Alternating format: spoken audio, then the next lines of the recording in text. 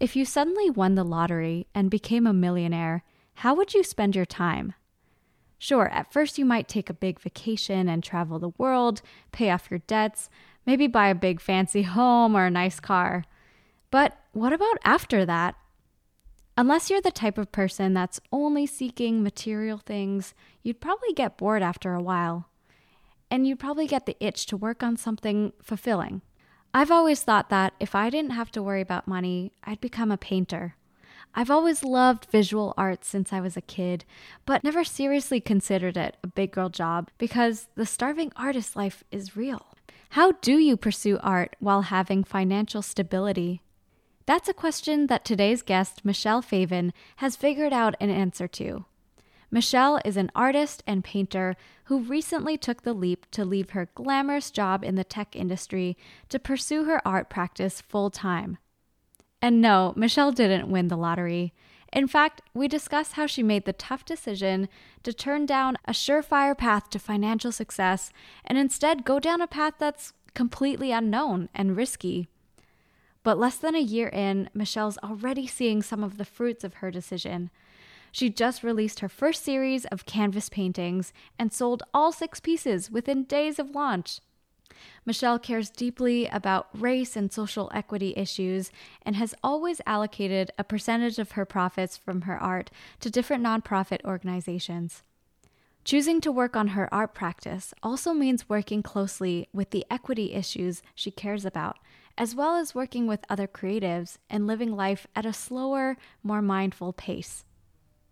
In this episode, Michelle takes us through her journey into full-time art, opening up the black box of pricing and how commissions work, whether to get a studio space and how to set it up, and her way of using Instagram that's authentic and not forced. After you finish listening to this episode, I'd love to know how you would spend your time if you didn't have to worry about money. Would you make any changes to the way you're living now? I'd love to know. Send me a DM or tag me on an Instagram story at Inside Out with Jane. One more thing before we begin. We had some technical issues with the mic recording this episode, and so the sound quality will be a little bit muffled. So I do apologize about that, but hopefully you'll still be able to get something out of this episode. All right, on to the show.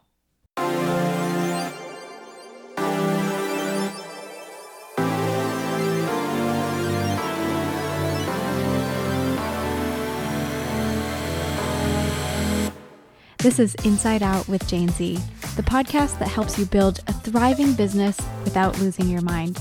My name is Jane, and my mission is to help you build and grow your business while having time for the people and things that matter in your life. Join me every Tuesday as I sit down with an entrepreneur who's already building their dream business. We'll walk through their journey, tips for success, and how to mentally prepare for the long road ahead. Because building your dream business and dream life is the long game. And that's what we're all about right here on Inside Out. Welcome to the podcast, Michelle. Maybe you can introduce yourself and what you're working on these days. Yeah. So my name is Michelle Faven. I'm an artist and specifically a painter. I would say that I'm in the early to mid stages of building my practice, and I'm hoping that I can shed light on what that experience is like. Did you start making art at a young age and then it kind of became a part of your life? For sure. I mean, 100%. I was one of those kids that was constantly painting, whether with watercolor, with my grandmother. I have this very visceral memory of sitting with my grandmother and she's made me tomato soup and we're painting in those really cheap, watercolor books that we used to have as kids, that the paper was the thinnest possible paper you could have, but I just had so much fun. And then remembering I used to doodle a lot of anime characters as well. And I have this whole book of female superheroes that I would draw and doodle all day. Oh. So yes, I've always been interested in the arts. But painting didn't really come back to me until after college. What did you end up studying in college? Did you do anything art related? No, it's so funny. Actually, in high school, the way that I expressed myself most was actually in theater and music. So I played violin, a good Korean girl. Yes. So I played, violin and piano. As I was getting ready for college, most of my friends and most of my community thought, oh, like Michelle's going to go and be an actress. And I got into University of Maryland on a full ride for theater. I auditioned. My director at the time was like really invested in me as a performer and was like, you should try and do this. And so I won I think it was like the Distinguished Scholars for Performing Arts Award. And then simultaneously, I had applied to NYU. And New York, especially as a performing arts person, was like a huge dream for me. I got into NYU, but into their general colleges of arts and sciences program. I didn't even apply as, to Tisch or for theater. Even though I loved theater and like the idea of being an actress was very glamorous, I think I had a deep knowing within me that I wouldn't be fulfilled if my whole career and life purpose revolved around what I looked like, how I appeared. And that's not to say that that's true, especially now, of actors and actresses. I think there's incredible work being done on diversifying stories in Hollywood. But I think at the time, I felt like this wasn't actually supposed to be my full career path. So I said no to the full ride at Maryland. I had taken a class my senior year of high school on sociology and had always been somebody who was really interested in race and equity, just being mixed. My dad's side of the family is, Russian, Ashkenazi Jew. My mom's side of the family is Korean. My mom came to America when she was 23. So I was like, grew up very multicultural and like slightly confused, but not in a bad way, but just in a like, wow, Sure. like what's it like to be this mixed kid? This is fascinating to me. Kind of have to craft your own identity. Exactly. And so then I learned about sociology and I was like, oh, whoa, you can study this. And actually race and identity has huge implications on how we live in America. And so as I was realizing that I didn't want to kind of put myself at the center of my career, I got really, really, really interested in the world of sociology, specifically around race and specifically around education. So that took me to NYU. I found sociology and public policy, and I just really dove into that work. And this was now back in 2007, before it became part of now everybody's talking about, in a good way, everybody's talking about race and identity and what does it mean. But I kind of immersed myself in it. And it has nothing to do with art. So you're like, how did she become a painter? I mean, it's interesting because you can have all these subject matter that you're interested in. And then art, I see as where you synthesize these conversations into some kind of, creative thing for the world. Absolutely. So before we dive into that, I do want to hear a bit about some of your career highlights. Yes. So what you ended up doing after college and grad school where we met. Yes. You ended up going deep into education. What were some of the major steps in your career? For sure. So I've done a lot of things in my 31 years. And the beautiful thing about it is when I look back on it all, exactly what you said, it was all gathering information to be where I'm at now, which is kind of translating and synthesizing that information in a visual way. So as I was in college learning about sociology, I got really interested in education. I think young people are incredible. I think they are tiny philosophers. So after college, I was a teacher. I taught first grade, one of those charter school networks that I actually vehemently disagree with. It's a very strict, slightly militaristic setup for students, primarily Black and brown students. It felt very wrong. But in that process, my first teaching experience, really following that internal compass of this isn't how, first graders should be treated. And so I kind of would shut the door and I was like, okay, you're in first grade. What's important is curiosity and asking questions. What's important is creativity. So without even really me thinking about it, I just happened to infuse all of my lessons with art and creativity. And because some of my students, I learned later, nobody told me this in the school, I kind of figured it out on my own, had various learning differences. So whether it was auditory processing or visual processing. And so I ended up defaulting to art as a way for some of my students to find peace. If there was a student who was having like a particularly hard day, giving them paint, allowing them to express themselves.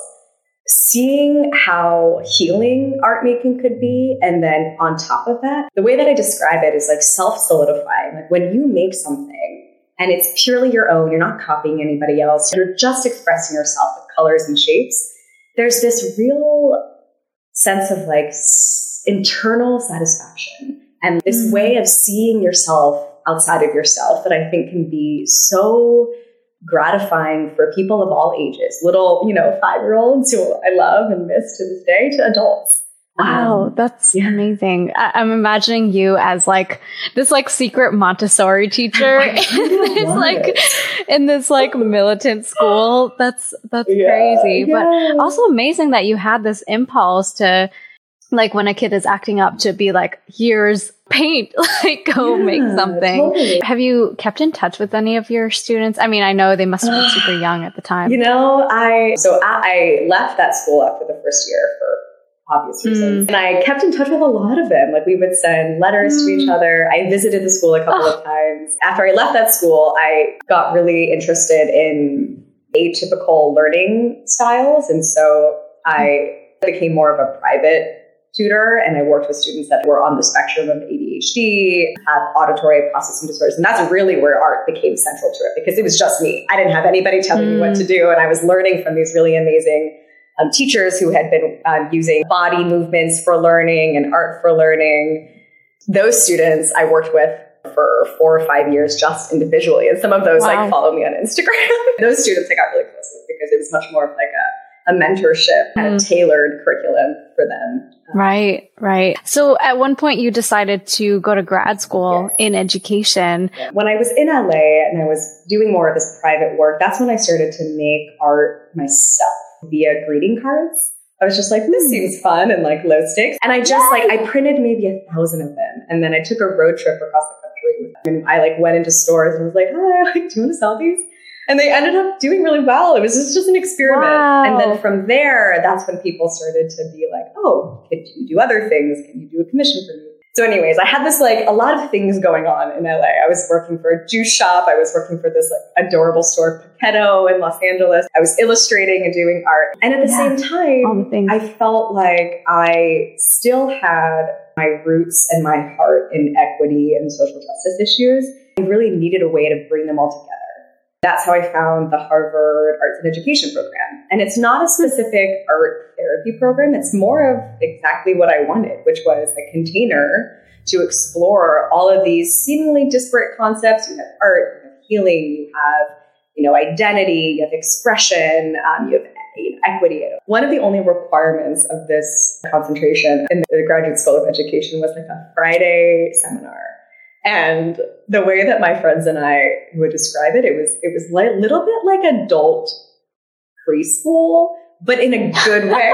We would sit in a circle and it was very somatic. We would talk about how our bodies would feel, and we'd share our feelings and our art projects. And sometimes it was very theoretical. We did read, really incredible texts, but it really felt like a container where all of these people who were doing something in the arts could talk about their concentrations. Sounds like a very warm and fuzzy place. They do call the Harvard Graduate School of Education Hugsy for a reason. It's very hug-oriented. And in that program, I met now one of my best friends of all time, creative co-collaborators, Alicia English. And I think that the most consolidated curriculum that came out of my time at Harvard was through this initiative that we created that was a space for women of color to explore issues of identity and telling their story. Alicia had a performing arts background. She's an incredible poet. We met, and that's really where I think I dug into the kind of idea that art is something that can be a vehicle of self-discovery, and specifically for voices that have been silenced or marginalized, a space to really be fully yourself unapologetically, and what that feels like without anybody telling you what it needs to look like. And so we held a couple of really amazing workshops that year. Maybe this is a good time to talk about those themes in your art and how you weave it into your practice. I know in your painting practice, you draw from your mixed heritage, you use natural pigments in your painting, Can you talk about the different elements of your work and maybe how that's evolved over time? For sure. And it actually, at this moment, is in the process of really evolving to a place that I feel really, really good about. I think for a while when I was painting, I had like my art, my equity, and my activism work. And then I had my paintings that were pretty and maybe loosely on topics that I would talk about, but they weren't as explicit. Whereas now, the series that I'm working on now is much more, actually, I'm just going to paint directly about the things that I care about. And right now, those are things like interconnection, both with the planet when it comes to climate justice, but also with each other. One of the biggest concepts I've been noodling over, especially post-pandemic, is this idea of how is it that some people can feel as though they are an island and that their behavior doesn't affect other people. You know, this idea of like silos of humans, like that to me is very confusing. Whereas like in the pandemic, we learned that everything is so connected that your choices are going to affect somebody that you may never see. And then I think stylistically, you spoke about pulling from my mixed heritage. I think my style is like a blend of modern abstraction, but also takes a lot of inspiration from East Asian ink wash, which is kind of like no more, no less. You're not trying to make something look exactly like as we see it in the world, but more of an essence of. Like if I'm painting a body, for example, like how can I express it in as few forms as possible and really evoke a feeling rather than exactly what it looks like. When I think of your work, Matisse comes to mind with his line drawings, but who are some of the artists that inspire you? I can think of artists that are, capital A artists. There's one that in particular that I love. Her name is Camilla Engstrom. She's, her. I follow her through you, she's amazing. When I look up to her because, she's very successful and she just seems like she's having a blast. She's always really dancing in her studio. She's dancing. She's so herself. Her work is so joyous. And I think also about things that she cares about. She paints a lot about the environment. And it's still beautiful. Just because you're painting about topics that are really heavy doesn't mean that it has to be inherently like very dark. I just really admire the way that she seems like she's having fun and she's not taking herself too seriously. So I really love her. But in reality, the artists that inspire me are the people just in my life. Even if they don't identify as a capital A artist, like you have my friend Alicia, who I've spoken about, who is very much more capital A poet, but my partner who has a full-time job, but is also creating a daily doodle every single day. Or like I have an incredible community of makers here in San Francisco. My friend Rachel Nevers is making incredible stained glass. I have my friend Lisa Tubaushi, who's a ceramicist, my friend Emily Granis, who's a jewelry maker. And also just the people in my life that don't identify as artists or makers at all, but have picked up a watercolor practice in the pandemic and are just using it as a way to express themselves and like have a moment of peace and healing after a hard day. It sounds like you have a really strong community around you of people who are creative and are artists in their own way. One of the cons, I guess, like I would imagine about being a solo artist is the solo part. I'm personally a very extroverted person, and so trying to do creative things just by myself has limits. Yeah. And so it sounds like you've gathered a community around you. I think I'm an introverted extrovert. I definitely love people. And also, I really like geeking out by myself and spending hours and hours in the studio just by myself. And so this business setup that I've worked for myself is really nice because the majority of the time I'm working in the studio alone. I think about myself as a kid, playing alone, drawing and doodling for hours. But then I'm able to bring in collaborators when needed. So for example, I just worked with an incredible brand designer, Ari Marina. She helped me design some packaging. I have an incredibly talented photographer friend, Mandy Rusa, who's coming this Friday to take really beautiful photos of my new paintings. I have a friend, Michael Scharf, who's a woodworker who, we worked on making frames together. So it's really nice for me because I can geek out alone by myself. I can set my own hours and be my own boss, but I can really bring in people that are experts in their field to add to my practice. And then really beautiful friendships are born out of that. And, one of my favorite things to do as a business owner is to hire other creatives and pay their full rate. It really brings me a lot of joy to be able to do that. Yeah, that's such a huge milestone. Yeah. Feels good. I want to continue doing that, you know. Definitely. I want to talk about your studio space too. Yeah, for sure. I've seen through your Instagram stories that you've moved a couple times to different spaces. Like they all look beautiful. Yeah. Got to find just the right setup. Yeah. Can you talk about like how you think about investing in space for yourself?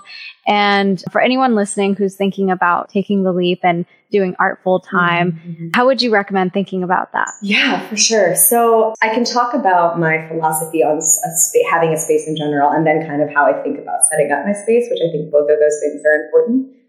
It is for sure a privilege to have a space separate for your art. You know, especially if you're in a big city like San Francisco, it's expensive.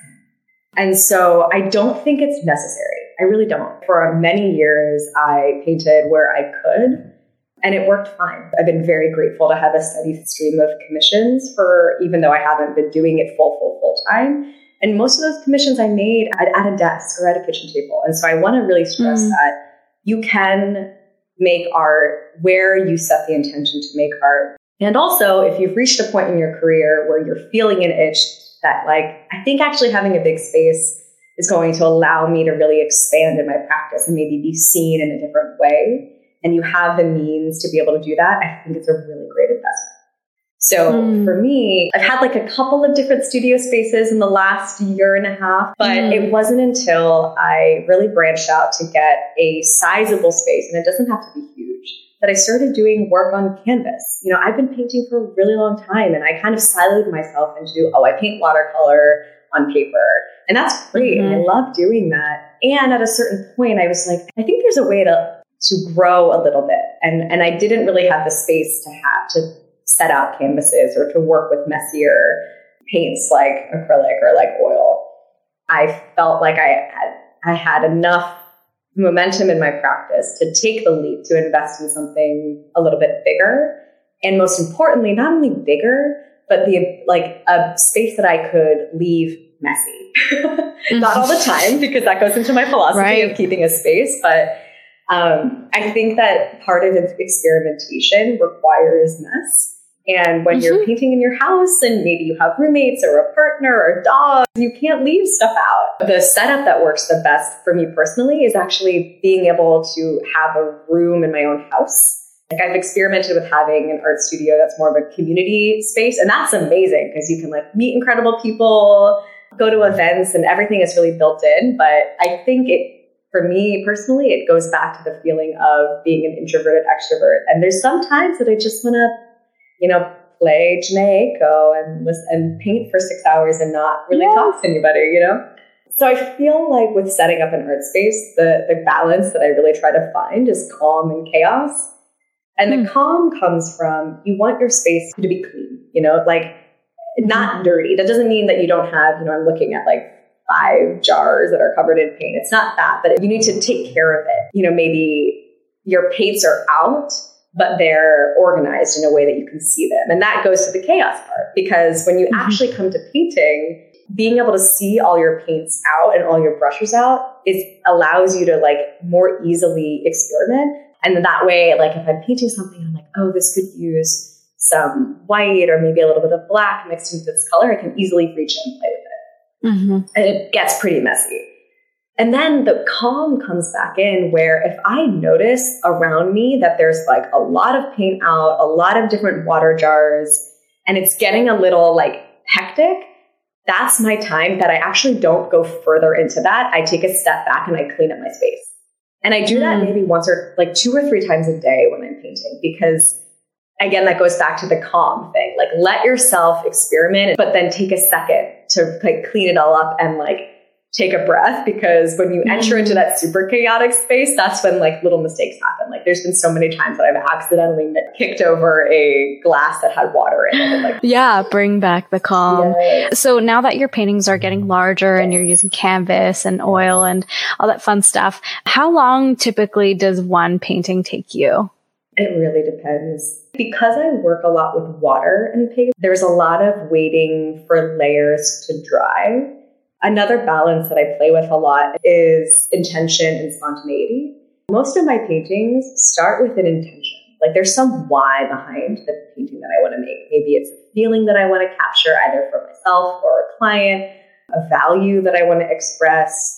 And most of the time, not always, there's like an idea of a composition. But then within that, I like need to have some spontaneity in it. And that comes from just the conversation I have with the canvas.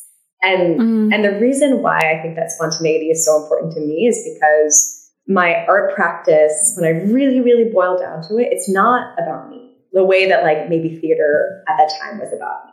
Like it's about my language, but I'm like hopefully tapping into some sort of value in the collective consciousness. And I'm just a vessel for it. I'm just a language for whatever is happening here.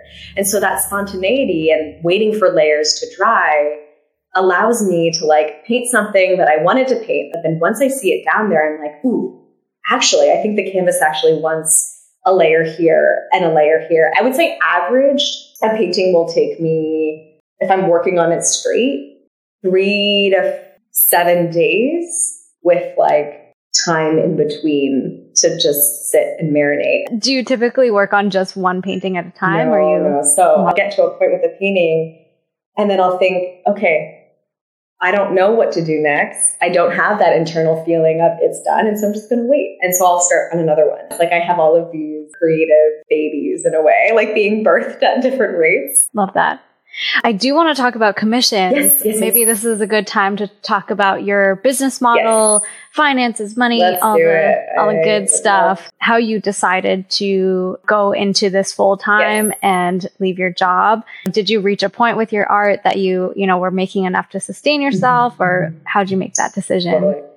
So I was working at Twilio for the last couple of years. I knew that the vision was like work at a company and save a lot of money so that I can start doing the art again full time. So that was my intention. I reached a point at Twilio where, and this is the dramatic part, where it's like I saw a crossroads. I saw like a fork in the road. And at Twilio in my career, I was doing really well. I had somehow found myself in this role where I was a creative producer for their big shows. And I was working really close with the C-suite. I was very glamorous. I was like traveling everywhere. And just for the audience, Twilio is a tech. Do you want to describe? Sure. It's a company that specializes in communication APIs. I like to think about it as modernizing the way that telecommunications work. So out of legacy hardware and into the cloud and APIs. And so, it's the reason why Tanzania can have 911 without having, a physical switchboard out there. It's also the reason why your Lyft driver can, send you a text message. All of those kind of new ways of communicating are via Twilio. So the fork in the road that I felt was, I had gotten to the point where I was pretty good at my job, and I was like, there's a choice here. I can either continue down this path and be really good at being a creative keynote producer. At the point, I was getting recruited by Apple to go work on their keynotes. And that's in the tech world was kind of like pinnacle of that. That's huge. Or I could recommit myself to, at the time, which was my like pretty quiet art practice. The entrepreneurs out there that can have a full-time job and also work on their creative pursuits full-time, I admire you, but I couldn't do that. And I think it's because I'm very much an all-in person. I want to do a good job. Even if it's not my passion, I'm going to do the best job I can. So the fork in the road was like, I do this. It's a surefire path to the old definitions of success. Or I could do the really exciting thing that is really unknown. At the same time, there was also a lifestyle fork in the road. The world of tech and the path that I was on, it was really fast. And it was really intense. And I can do that. And I can be that person in the startup world. But I didn't, when I took a step back and saw the bird's eye picture of my life, that's not how I wanted to be. I didn't want to be bing, bang, bada boom, get things done. At my core, I actually I like slow. I like intentionality and mindfulness. And it was really hard to let myself be more of that yin energy in that environment. And I didn't like what it was doing to all other parts of my life. That was another really big reason. And then the third reason is I had met this incredible woman, Kat Ko. She's a creative coach in San Francisco. And we had an introductory call. She kind of helped people like me get back into their creative life. And I asked her, what type of people are you really successful with? And she said, I work best with the people who you can imagine your life as a Netflix series. And it's the end of season 1. And everybody's watching what you're going to do next. I help people choose the decision that's going to make everybody in the audience lean forward and say, oh my gosh, I'm so excited that Michelle just did that instead of that. And it really hit me because when I'm 60 years old and I'm like weathered and gray haired and wrinkled and awesome, will I have wanted to get really good at being a keynote producer or really immerse myself in my art practice and all of the values and healing that I think will come from it, both for me and for my community? After I thought about it in that way, there was no other choice. That Netflix imagery is right? gold. And yeah, I'm definitely your Netflix audience. Yes. And yes. I hope you watch season 2. Oh, I am there, girl. Yeah. I'm subscribed.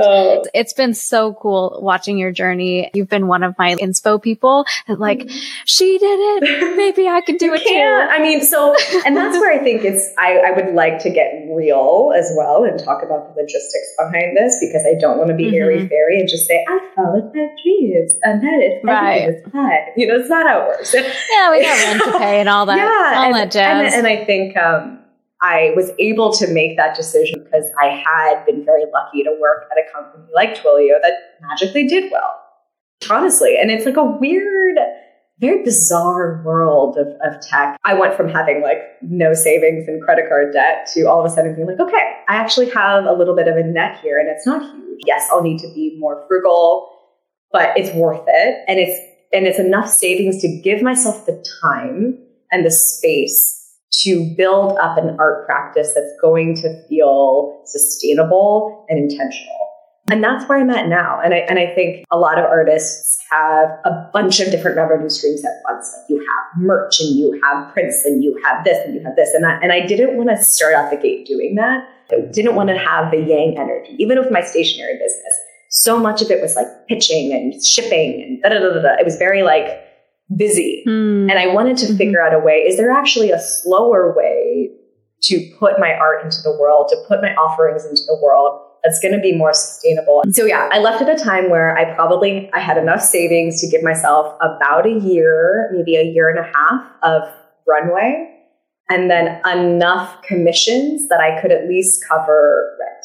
I think like it's such a black box with art. Like even when I'm pricing things out to a commission client, they're like, how does this work? And I think you have the capital A art world, which I'm not yet very in, but you have art that can go for like $5,000, $10,000. And then you have people that think that paying like $150 for an original painting is not enough. And then also you have art that needs to be more accessible so that everybody can buy it. So it's like very convoluted. It is. Yeah. There's all these different levels. And I think Instagram makes it more confusing because you can follow like different levels of artists, but it's within the same platform. Yes. So it sounds like as a visual artist, the fork in the road is like, what end of the market do you want to go for? Yeah. Yes. And I think my niche right now is people around my age who are maybe buying their first ever original or commission painting. And I know about what's reasonable both for me and also for the person who's buying it. I'm not particularly motivated by having a lot of money. Like I want enough to be comfortable. But for me, what's really motivating, it's actually the ability to like invest in other people and to give back to my community. And so something that's baked into all of my sales forever, for always. So I always choose an organization to give back to. And I want my patrons to know that like when they purchase a piece from me, what they're paying for is like, yes, the blood, sweat, and tears that go into it, but also like they're buying into like my values in a way. And that's amazing. And I've always thought about philanthropy as like, you first have to amass a ton of capital. And then once you have that buying power and then you start investing, but you're kind of saying, no, you can do that from the start. Yeah. It really does serve as a motivator for me. I had people tell me, oh, Michelle, your painting should be more expensive. And I'm like, right now we're still kind of new. We're still building things up. But the times that I have upped my prices a little bit, it's like, oh, great. Like I know that I can, give this much more to an organization that I care about. Can you share how you price your work? Sure. I mean, I'm still trying to figure this out, but let's talk about commissions in particular. Was to think of commissioned work similar to how a graphic designer would think about their work. So for example, like you're hiring me to think about and design like a logo, but not a logo, like something beautiful for your home. And that takes time concepting a composition, that takes a custom color palette for you, that also takes reviews with you, depending on, I offer like 3 levels of involvement. Like some people just want to be surprised, which is super fun. I just had a client and she just got the painting this weekend and she loved it. But she was like, I want this to be about like the love that connects all of us. And these are the colors I like, go. And she didn't want to see anything. And I was like, great. And so that was super fun. And I'll usually price those a little bit lower because again, it comes down to time versus somebody, I had a really fun commission over the summer with a couple who really wanted it to be a fun activity for both of them. And so I would meet with them and we'd review all the colors and the compositions, and that would be priced a little bit higher because that's more time. And so I like set a rate for myself, and then I think about how many hours it's going to take. I show that to my client and I say like, this is about how many hours it's going to take. This is my rate.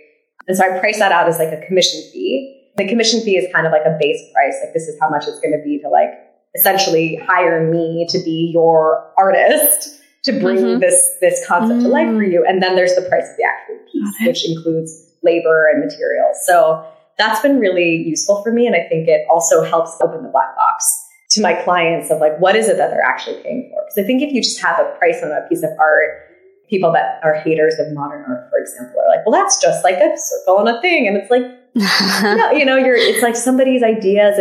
You're also paying for all of the failures that happen. It's not like every artist is going to perfectly make a composition and send it to you. Behind the scenes, I actually probably take like 10 to 20 more hours than I quote people because you care about it so much. And do you do any shows or galleries? It's so funny, Jane. I have never allowed, even like entertained the idea of being in a gallery. I've had shows like in grad school, but up until now, I think I was honestly really afraid of being seen and letting my work be seen. So I was very comfortable with my little Instagram community and the people who somehow found me and wanted me to make art for their homes.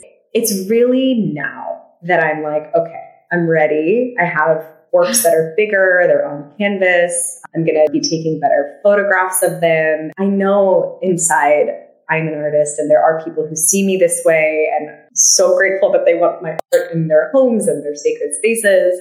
Now it's time to see what does it look like to really put myself out there and really get my work in physical spaces and galleries. That makes me so happy to hear that you're finally comfortable and you've reached that point where you want your art to be seen. Yeah. And I want to fail, Jane. Like, I think that I didn't ever apply to anything.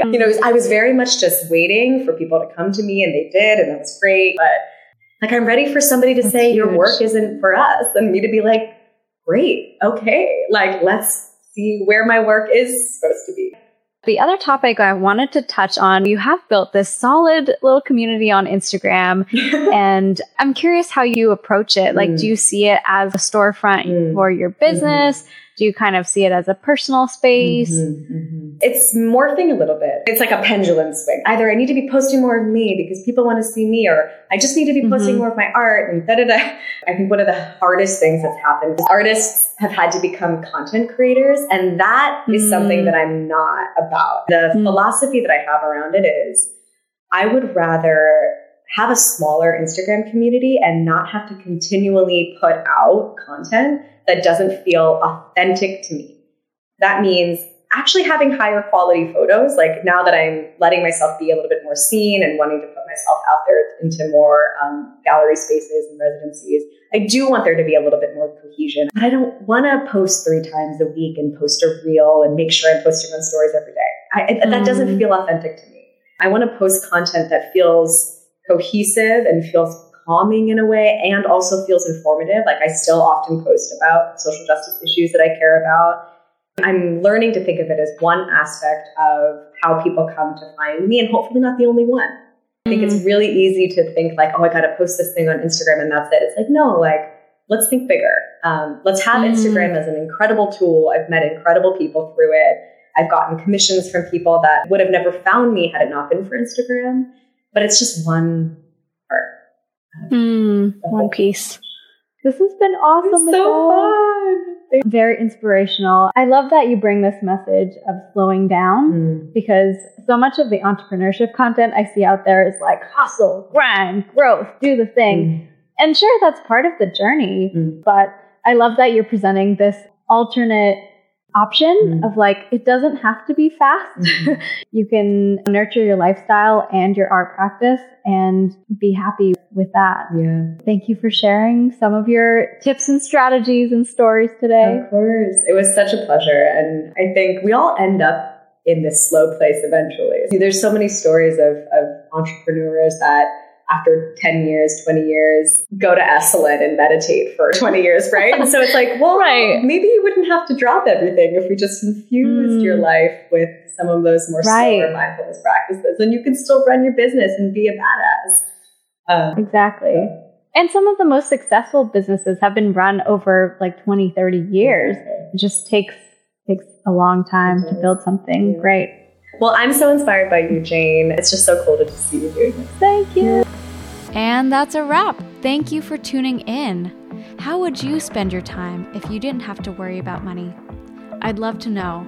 Send me a DM or share an Instagram story and tag me at Inside Out with Jane. And hey, if you're not already subscribed to the podcast, make sure to hit follow on Apple Podcasts or Spotify. Talk to you online and see you back here next Tuesday. Bye.